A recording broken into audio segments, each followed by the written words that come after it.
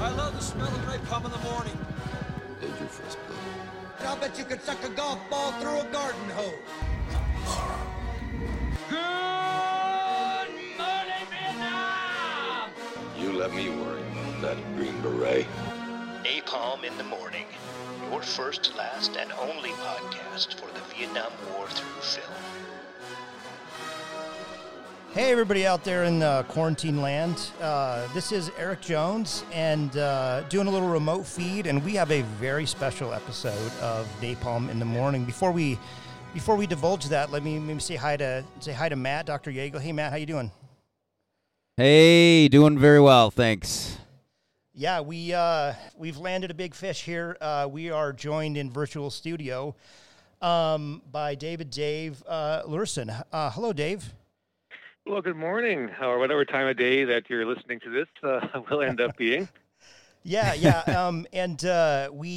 We're excited because obviously on this, one thing we do on this podcast is we geek out about the Vietnam War through film, and Dave Luhrssen is an author of 13 books, sole monographs, or co-authored, prolific as a historian ourselves. Like we're impressed just by that stat alone. Oh yes. But, Well, I like a lot of subjects. I've been kind of eclectic, which would have weighed in against me had I really chosen an academic career. I suppose I would have been. They couldn't have slotted me narrowly into any one particular field. Your stuff on punk music or on Elvis, but I guess more pertinently to our purposes, you have a couple books which are really germane. One is War on the Silver Screen, about how the film shapes perception of the war, and then in history, but also, of course, a bit of a textbook for us, Vietnam War on Film, ABC Clio 2019. So, thanks for coming on again. Well, pleasure to talk about this book. I've since completed World War II on film for that same company. Now they're moving me backward in time to the Great Depression on film. So wow. Wow. Always fun to talk about a project that I completed a couple of years ago already. So it's refresh my memory about what I did. It is when you're very much done with the project when you're on the book tour talking about it. Yeah. So Matt had some questions about how did you get into this topic? What was your How did this project get started? I mean, what was the genesis of this? Well, I had done a couple of books already for the ABC Clio Publishing Company, and they sent out a memo to all their existing writers announcing a Hollywood history book series, and they had a bunch of proposed titles for it. Vietnam War on Film was one of them, and I grabbed that one immediately because it was the war that I grew up with as a precocious child. I was too young to have been drafted or to have served in it, but how old were you in like 1970? Or when were 10. You? I was 10 years old, and I had a map of Vietnam, and I followed all the troop movements and the battles. I came from kind of a leftist family, so I was rooting for the Viet Cong over the South Vietnamese government. But as time goes on, I mean, and I think my book takes a very balanced view of the whole conflict. I tried to understand why America got involved in it, and there were reasons that seemed perfectly acceptable at the time. I tried to honor the valor of people on all sides. I mean, there are a lot of brave people fought in this war, sometimes for causes they believed in, sometimes just to survive. And I think my book creates a very complicated picture of the motivations and the various outcomes of it. Right. Well, is that you're talking about kind of your childhood during this? Was there a certain film that you can remember? Maybe is it kind of introducing you to the topic of the war on film in Vietnam? Well, Vietnam War film. I think that the first Vietnam War film that I actually saw. Well, I saw bits and pieces of Apocalypse Now on VHS. Around people's homes in the early 80s. I did not see it in the movie theater until it was re-released many years later. The first movie I actually went to see in a theater, the first new film about Vietnam, was Full Metal Jacket. And Okay. I went to see that not so much because I wanted to see a Vietnam War movie, but because I was a Stanley Kubrick fan. Yeah, pretty high bar Right. for the first Right. one, yeah. Yeah, and that is certainly, if you're going to ask me for my two favorite Vietnam War combat-oriented films, that would certainly be one of them.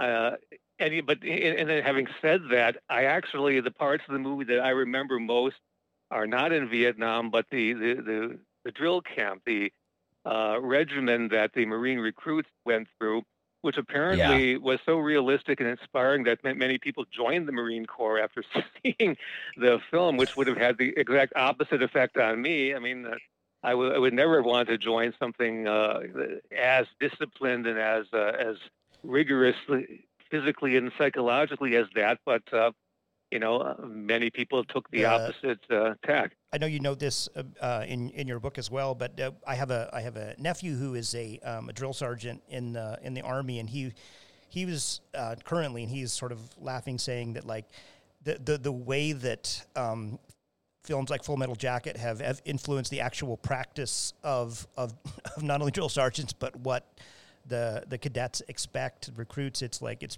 pretty stunning that the way that's left an imprint. And I had a question about the Matt and I have noted the basic training kind of either montage or like Full Metal Jacket, a deep dive is such a staple of Vietnam War films. Full Metal, Boys of Company C, We Were Heroes, Green Berets, etc.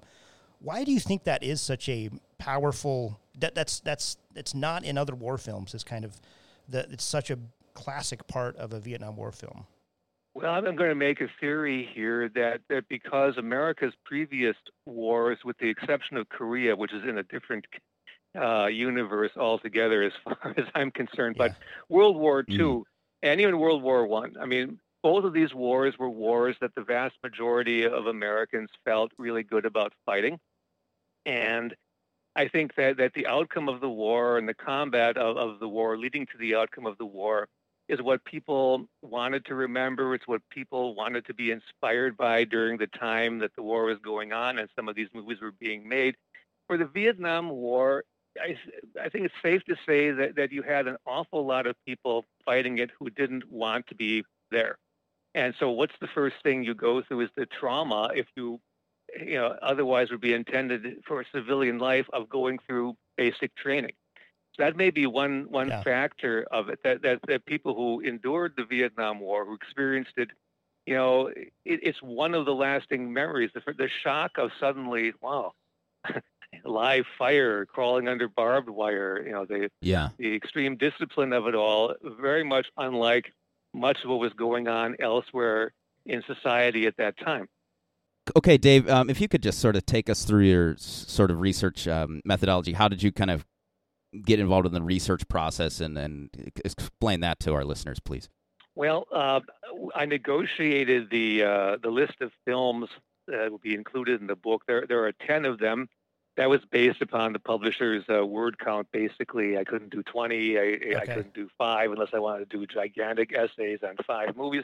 And 5 would have been just inadequate to do a cross-section of the kinds of... Did they suggest we want these for sure, or were they sort of did you make the first pitch? I made the first pitch. They cut out a couple of things that I suggested. Born on the 4th of July, because, coming home kind of, overlaps with it. And, the one movie that they gave me to do and insisted on it, I was very happy with it because I had never seen The Boys and Company C before. That to me was an unknown film, and I think it's a remarkable mid-budget movie that did a fine job of representing all aspects of it. I mean, if it's wrong in any detail, realistically, it maybe underestimates some of the psychological trauma of combat in the front lines of Vietnam. But a very good movie, superior to many other things that have gotten much more attention. But I mean, there are obvious ones that had to be in this book: Apocalypse Now and Full Metal Jacket. I picked a couple of things that were a little off the track, like The Quiet American, the 2002 version starring Michael Caine, having to do with the origins during the French colonial time of the war and America's involvement in it. And then Rescue Dawn, an interesting film by the German director Werner Herzog about a POW, American pilot, kept in harsh captivity during the war, based on a true story. Yeah, Matt and I were joking, like, how could First Blood and Rambo 2 be left out of the equation? But you make a good case for these two. Yes, I did see Rambo in the theater when it came out, and it certainly left a strong impression. Yeah. I guess Coming Home is maybe perhaps more accurately is the encapsulates the disgruntled returned veteran perhaps a little more than First Blood might. I think so. I think that far more disgruntled veterans were like the ones in Coming Home. I think we're very lucky that not too many Rambos emerged from the debris of the war. Yeah, exactly. Maybe a bigger question about the and I thought I'll try to think about this as well. But in your book, you note that movies about wars become the way that most of us remember conflicts, and I wanted to get your ideas about this relationship between war. The war itself, the film about it, and then the public perception and memory, and how you see those interacting each other. Well, certainly in the old days of going to movie theaters, the room darkens, you have a very larger-than-life screen in front of you, and if you're enjoying the movie or engaged in it, you find yourself being carried along, you're transfixed in this spectacle of sight and sound. Movies have the ability to draw us very dramatically and emotionally into storytelling in a way that reading a book can't do, I don't think. Or at least it's true for the majority of people.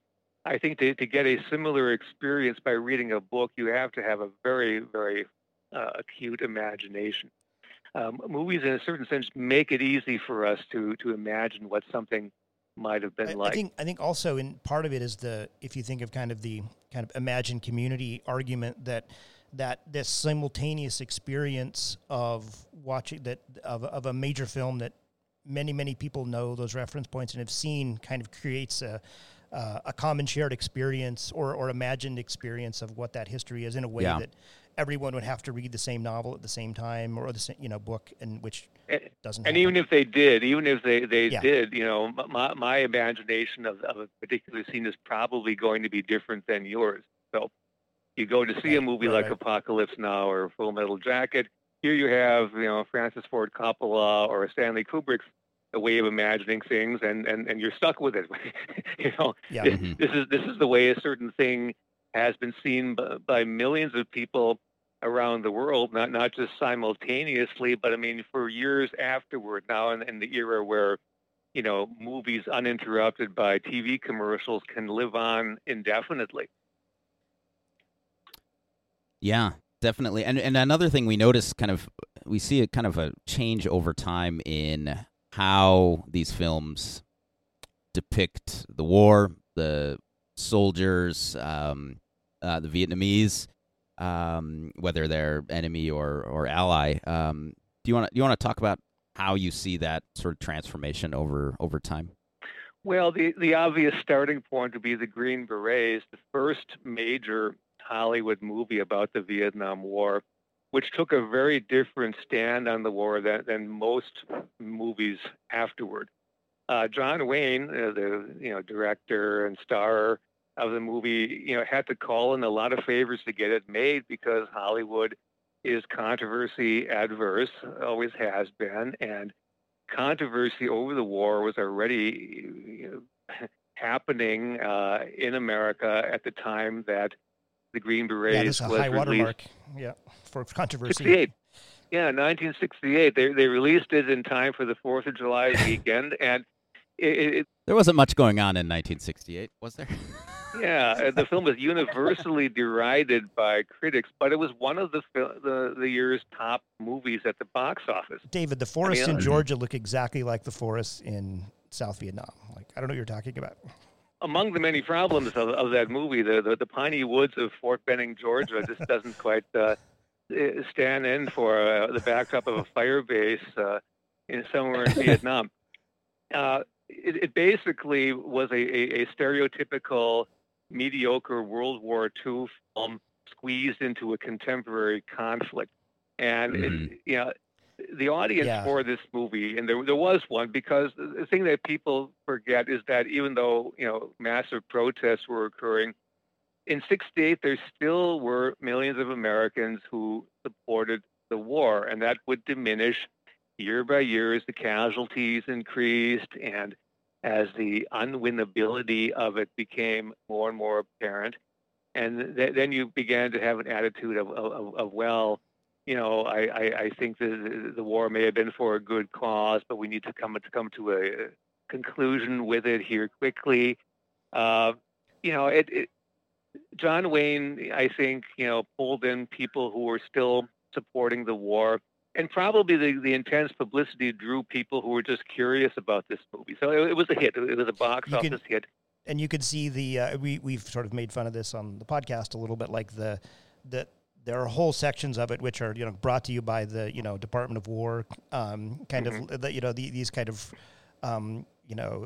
Q&A between the audience or journalists, like, why should we be over there fighting a war? And then these sort of dramatic responses from those in the know. You can see the complicated relationship of trying to prosecute a war, to conduct a war, while the film is made, and to have a piece of sort of you're trying to disseminate, positive intent about this conflict through this, and it's hard enough to make a film, I can imagine, but we're trying to actually sway public opinion. Well, propaganda has always been part of filmmaking from the very beginning, and I think John Wayne was very frank about this. This was propaganda. It was supporting his particular view of the war and what he saw as America's legitimate aims in the war. Liberal journalists were almost as big an enemy in that film as the Viet Cong. Right. That was rather obvious. And to swing back around to your question from a few minutes ago, the enemy in that movie was not depicted well at all. They were savage and terrible people, and our allies in that war were given kind of a whitewashing to some degree. I mean, this changed quite a bit, in the 10-year period in which there weren't really very many Vietnam War movies being made. Suddenly, 10 years later, 1978, this floodgate of Vietnam War films suddenly opened up, and you had Coming Home, The Boys in Company C, The Deer Hunter. And if Francis Ford Coppola had been able to keep a rein on things, Apocalypse Now should have been out that same year. But the whole production became so complicated, it was a 1979 release. So finally, Americans wanted to come to terms with this war. And the movies released at that time helped large numbers of people, I think, to make sense of it, to think about what it meant, to think about what the purposes of the war may have been, what the impact may have been on American veterans and the people on our side who fought there, but also on the people in whose country it was fought. So I think that this spate of movies coming out in the late 70s, for whatever their aesthetic merits, it had a therapeutic effect on the American public who was still traumatized by the war, by the protests against the war, and the divisions it triggered in American society. Yeah, and that's, in a lot of ways, I think culture, pop culture, whether it's film or music or whatever, is in a lot of ways it's kind of holding up a mirror, a reflection of society itself. And those movies that you listed there are all pretty dark, in tone. Whereas if you jump forward to We Were Soldiers, for example, from 2002, just the tone of that movie is quite a bit different. Do you see that sort of how that transformation? That's kind of it was a very different era coming after the, I think, abrupt turnaround in American mood that occurred with the election of Ronald Reagan. Morning in America was one of his phrases, and he was determined to pull the country out of the dark and sour mood that many of us were in during the 1970s between the Vietnam War and Watergate and various other things that had happened during that time. Right. So by the time of We Were Soldiers, this movie is very interesting because it accords, a point of view and a respect for the enemy in that film. I mean, the major perspective, of course, was on the valor and ingenuity and persistence of American units in combat in a particular place. And again, it was based on a true story, based on an actual battle. But it did give its due to the enemy in that film in a way that John Wayne would not have done. Do you think that 9/11 plays like a dovetailing of kind of sentiment about conflict? Is this? I mean, obviously that this We Were Soldiers is, is conceived before 2001, but do you think its reception was influenced by current events? Right. I think that probably 9/11 may have helped box office for it. And on the other hand, though, the Quiet American had a lot of trouble. Its release was delayed because of 9/11. I think it was supposed to be released in like October of 2001, and it got pushed back because of its perceived anti-Americanism or opposition to certain aspects of American foreign policy. Anyway, but a war film that presented a positive view of the American military was just what the doctor ordered, I think, coming after 9/11. And We Were Soldiers did not really delve very deeply, if at all, into the reasons for the war. The men fighting the war were there. I mean, this was their responsibility. They were sent there, and they were going to do a good job as best as they could. And, the policies that led to this was not something that entered into the screenplay. Although I do love the speech with Mel Gibson to his daughter in that, where she's like, "Daddy, why are there wars?" And he's like, "Well, sometimes there are bad people trying to stand in the way of freedom." Yeah, well, and that echoed the genuine sentiments and thinking of a lot of Americans at the time, because of the fear of the expansion of communism, the idea of containment. And if that is the basis of America's foreign policy, then it makes sense that if communists are trying to seize a country, even in a distant part of the world where America might not have any particular direct interest, then it is our responsibility to stand with the locals there and fend off this invasion. That is, in very simple terms, the reason that America intervened in that war.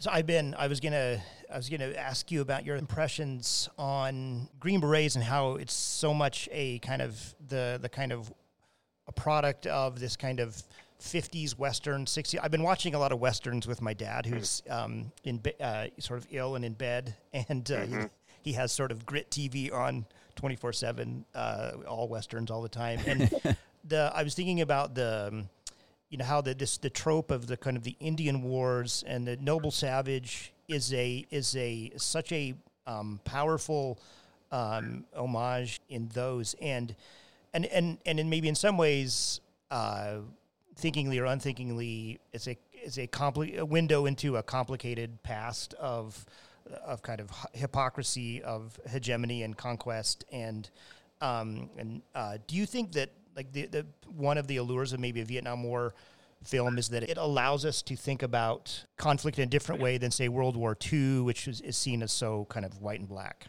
Well, I think that beginning with the late 1970s, the moral ambiguity of war was an underlying theme in all of the movies that I would consider significant. I mean, I guess in Rambo, if we want to bring that up, there was no moral ambiguity there. I mean, but that's a whole different subject. I mean, the films in my book where they're coming home, Boys and Company C, Deer Hunter, Apocalypse Now, Platoon, Full Metal Jacket. And I think even We Were Soldiers. I don't think that movie valorizes war for its own sake. I think it tries to depict the conditions of men in war and what they had to do and the camaraderie that's necessary to sustain combat against a very strong opponent.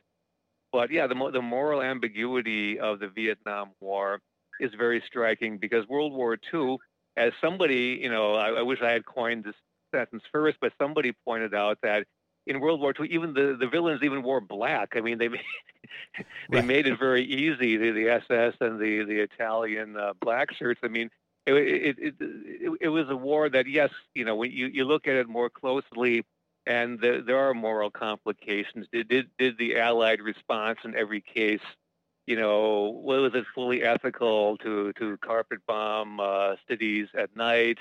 We get into the pros and cons of the atom bomb and a number of other things, but basically, you would find very few people who would argue that America should have sat the war out, that Great Britain should have surrendered in 1940.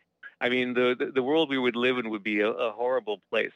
The outcome of the Vietnam War, on the other hand, affected the people of South Vietnam. They certainly, were in for a hard time for a number of years, especially if you were deemed loyal to the previous government. But now, Vietnam, the United Vietnam, is a tourist attraction. It was before COVID. Americans can take bicycle and hiking trips through there. It's a flourishing kind of quasi capitalist, one-party state right now. And you can't really say that if America had won the war, that somehow the world would be a better place if Vietnam had turned out differently. Yeah, that's interesting, and I'm just kind of another thing I was wondering about, what your thoughts were on this is, I'm kind of looking at your list here and thinking about other films that weren't from your book. Is that the portrayal of Vietnamese is, for the most part, minimal or non-existent in a lot of these films. We already talked a little bit about maybe some of the troubling aspects, how they're portrayed in the Green Berets, and maybe some of the better aspects about how We Were Soldiers portrayed Vietnamese. But it's still, a minimal, kind of certainly a subplot, to a lot of these films, Maybe or it's Quite not American there at all. is one of the few that actually has characters that are developed. Right, a little bit in Good Morning Vietnam. They're the third Oliver Stone film, which I'm blanking on, which covers Vietnam with Tommy Lee Jones. Maybe a bit of an outlier in that, but overall, they are not at all central to this story. So, do you agree with that? And why do you think that is? Well, I think it's very natural that American filmmakers, screenwriters, and so on would have an American perspective on the war. That would be easier to understand the point of view of American characters, and that leaves the local people as part of the backdrop to some extent, the flora and fauna almost of the environment in which Americans found themselves. And I don't think that we should castigate Francis Ford Coppola or other directors for viewing the war from an American perspective, because that was their perspective. I think it would be really interesting to see a well-budgeted Vietnamese movie about the Vietnam War, or some kind of a Hollywood Vietnamese collaboration of some sort, in which you would get Vietnamese writers and a Vietnamese director and a Vietnamese cast in starring roles in a movie about the war as experienced in their country by the people living there. I think that's really the way to address this. And should American directors have tried to put themselves in the perspective of the Vietnamese more so than they did? if you think back to 1978 and the late 70s, the mere fact that movies were critiquing the war to some degree and the war's aims and looking deeply at the effect of the war on the American public and American military, I think this was a huge leap, and to have expected more out of Hollywood at that time would be inconceivable. Yeah, there's I guess that's pick your film genre, pick your kind of absent other in kind of Orientalist depictions. I guess it's not, sadly, not unique that way. I have mixed reviews about We Were Soldiers, but and we talked about one thing that was a bit better about that is, like, say, in the Nha Trang sort of war coverage, you get these flashback or these flipping from here you are in the North Vietnamese war room, here you are back in the sort of American war room, and different strategies, at least you can tell by 2002 they've evolved to try to, like, it's not completely nameless, faceless. Right. I mean, showing a parallel, experience between the militaries of the two opposing nations. I mean, thinking about World War II, look at the way that Das Boat presented the war from the perspective of, let's just say, everyday Germans fighting it. I think that movie was very valuable in giving an American audience an insight to, oh wow, I mean, we wouldn't have wanted them to have won the wars certainly, but here they were. Here are other people on the opposite end of things. What were they experiencing? What were they thinking about? And where did that movie come from Germany? I mean, so again, I think that it's a valuable experience for people who want to understand the world we live in, to try to seek out films elsewhere. My favorite World War II movie is a Soviet-era Russian film called Come and See. It's a brilliant film. I highly recommend it to anyone who's interested in film. And it presents, World War II from a very different perspective than the one that we are used to here consuming Hollywood films. So yes, Vietnam does not have a tremendous worldwide film industry, but I would hope that somebody would think of involving Vietnam in future cinematic depictions of that war. If you think about, yeah, I agree. I don't know a ton about recent stuff, but I know, I've seen some of the films made in North Vietnam during the war, and they are quite Green Beret-ish in terms of their real overt propaganda. So a more updated version of that. I think we would get a more updated version of that now. I mean, and again, I guess as bombs were falling on their head at the time, it's not surprising that the small North Vietnamese film industry would come up with flag raising, rally around the cause kinds of films. In fact, I think it'd be really fun to get a double bill of the Green Berets in one of those movies.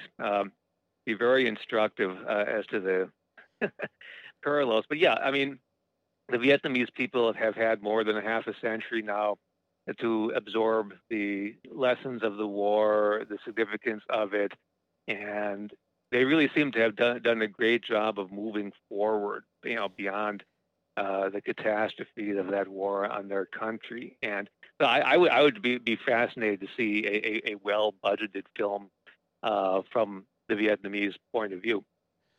When I don't know if you've had a chance to see The Five Bloods, the Spike Lee. Yes. When it was announced, I thought, like, well, this sounds great. You've got sort of not only the African American experience of the veteran, but then they're going to be in Vietnam, like doing or at least depicted, and we're going to and boy, was I disappointed of the sort of the cardboard cutouts of and I know a lot of ink has been spilled about this. Were you disappointed with that film? Oh yeah, very much. It was the worst movie Spike Lee ever did, I don't know what he was thinking of there exactly, but I think that it's unfortunate that at the moment of the peaking of Black Lives Matter, this could have been a film that would give great insight into the contributions of African Americans to American history. And he tried to do that, little cutaways to Crispus Attucks at the Boston Massacre and so on. But the rest of the movie was not very good at all. It was, very one-dimensional. Right, the Trump soldier was actually the only person who was given a character arc, or it was just an odd film. They didn't look like they were very much younger in the flashback scenes. I mean, that was so bizarre. Yeah. Okay, so they aged 2 years over the past half century, I guess. There were just so many things wrong with it that I was surprised to see it. Well, coming to a Napalm podcast in your near future, we will delve deep into the latest from Spike Lee. So hold on to your butts for that, folks. I was thinking out loud that if you think of World War II films and the History Channel, almost renamed the Hitler Channel, like the kind of obsession with Germany, with Adolf Hitler. I think maybe the one problem is that Ho Chi Minh or Giap or other Vietnamese, there's no Darth Vader figure. There's no like pure evil that is like this eminent fascination that existed in the German case. And so maybe and because if you think about it, like because of that fascination, there's been a lot of interest and good filmmaking about the German perspective, in all its but I wonder if there had been a better bad guy. We didn't have a really bad guy there. Ho Chi Minh was always an enigmatic figure. I mean, he reminds me of Orientalist characters out of 1930s Hollywood B movies. Like stroking his beard, kind of. Yeah. I mean, there's that General Giap. I mean, there's an officer who never went to military school. He was a history teacher, I think, earlier in life, and he defeated the French. He defeated the Americans. He defeated communist China, and he was involved in overturning the Khmer Rouge in Cambodia. What a career! I mean, I'd love to see a movie about his life. Totally. Yeah, that's all right. You heard it, Matt. You got a second career in your new screenplay. Overthrowing communist China and the Khmer Rouge. That's yeah, I mean, and he never went to West Point or any equivalent of that. He learned on his own by doing it. It's incredible. Right. But they teach that stand, especially at Dien Bien Phu, is quite famously taught still to this day. Yeah, it's interesting. I mean, by the 60s, Ho Chi Minh is, for all intents and purposes, is a figurehead in the actual structure of North Vietnam. His days of decision making leadership are kind of, he's been pushed to the side sort of by the time the Americans are even there. So yeah, it's very much it's so different in so many ways from the experience in World War II, and that being another one for sure. Dave, do you think there's the correlation between Vietnam War being kind of the first war as a film, being a popular film genre, and Vietnam War being the first live televised conflict? Do you think that drives kind of a kind of hunger for detail of that lived experience? Well, I think it helped drive the push toward greater realism in the depiction of the war. It was very difficult, I think, to come up with believable propaganda or romanticizing of the conflict in any way after you had an entire American public watching on NBC or CBS every night at 5 o'clock or 6 o'clock, depending on your time zone. So yes, I mean it changed the picture of it quite a bit. I mean, I guess again my two favorite Vietnam combat movies, Full Metal Jacket, I think for the realism of it, and Apocalypse Now for the surrealism of it. I mean, that is something, the first chapter that I submitted for the book, I didn't, I went to chronological order afterward, but I wanted to get Apocalypse Now out of the way. And because that movie is so rich as a source for thinking about that particular war and thinking about war in general, thinking about maybe imperialism, cultural attitudes, that it had to be my starting point in approaching this book.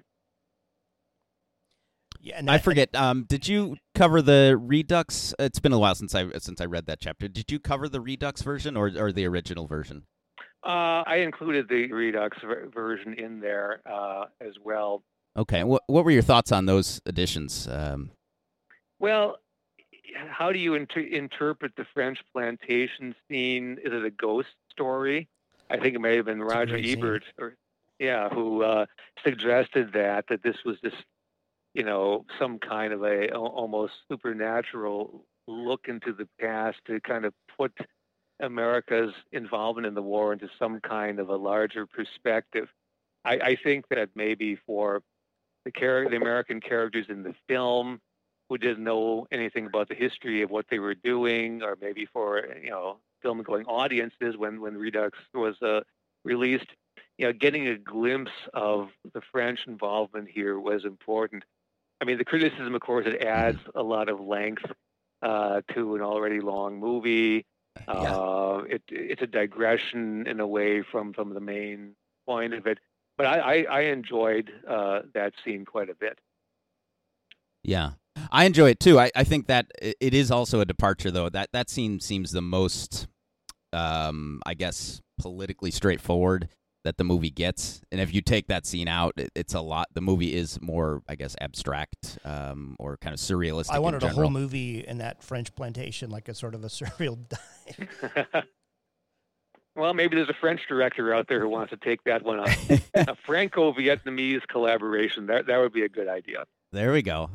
What's your take on some of the in terms of documentary film, like the Ken Burns series? Obviously, the different things are trying to be accomplished than a Hollywood film. But how do you see those in relationship to some of the documentary stuff versus the Hollywood stuff? And I mean, whether it's the Ken Burns one, whether it's the Vietnam television documentary, Hearts and Minds.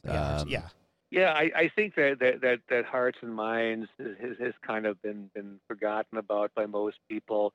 But most documentaries on the war, as factual or interesting or insightful as they might be, have a very hard time competing with the major Hollywood movies, again, for shaping the memory and perceptions of people about the war. The only exception might be the Ken Burns Vietnam series, because it's so epic, so massive, so inclusive in many ways, and was so avidly watched by so many people that of all the documentary productions on the war, that is the one that's going to have an afterlife, I think, and will be able to compete in the arena of the imagination with the Deer Hunter or Apocalypse Now. Mm-hmm. And I think the another one that I love that is sort of forgotten is the 80s PBS television documentary. I think it's the subtitle, the Vietnam War, because it's so fresh in the memories of the participants on all sides that those interviews are like it's a raw nerve, and it's a really interesting, as where we've had time to reflect in the 2000s on that. The kind of immediacy of that one is so great, and I'm kind of disappointed that any of the Hollywood films in the 80s in the same period didn't quite get at that same place. I don't think that they wanted to or were able to. I mean, right? I guess they got to sell tickets. Well, right. I think that Kubrick made the comment to the author of the memoir upon which Full Metal Jacket was inspired, that something to the effect of well, that may have been exactly how it was. You didn't have any choice but to be there, but people have a choice not to see this movie. I'm paraphrasing him, but that's essentially what he said, because he had to tone certain things down. I mean, because people are not going to come in large numbers to see something that's utterly, grotesquely violent and too close to the bone. Right, which is saying a lot, because that is still really intense movie. Yes. Exactly. Well, hey, Dave, before you go, obviously we'll plug Vietnam War on Film, ABC Clio 2019, War on the Silver Screen. What's the title of your World War II film book coming out? World War II on Film. Keep it very, very, very basic. Yeah, you know what you're getting. How many films are you going to cover? When do we expect that? Yeah, it's 10 or 11 films. Once again, trying to come up with a cross-section, which is more complicated for World War II, because you had multiple theaters of combat, a variety of countries involved here. They wanted it to be pretty much restricted to English language films, with the exception of Das Boot. I made the case for including Das Boot because it was a box office success in the U.S., so I squeezed that one in there. But so we have Saving Private Ryan, some older films such as From Here to Eternity, which is kind of funny. I didn't even remember at the time I sat down with that one that really Pearl Harbor takes up about the last 10 minutes of the film, but it does give a fairly accurate representation of garrison life in Hawaii for the U.S. military in the months leading up to Pearl Harbor. So it's enlightening in that way, along with being a great love story. All right. Well, hey, Dave. Don't hesitate to come back again, and we've enjoyed having you on. You can invite me whenever the mood strikes you. Okay. Yeah. Well, be careful what you wish for. Thanks again. Okay. Thanks for talking to me. Okay. Bye. I love the smell of napalm in the morning. Did your first blow. I'll bet you could suck a golf ball through a garden hose. Good morning, Vietnam! You let me worry about that Green Beret. Napalm in the Morning, your first, last, and only podcast for the Vietnam War through film.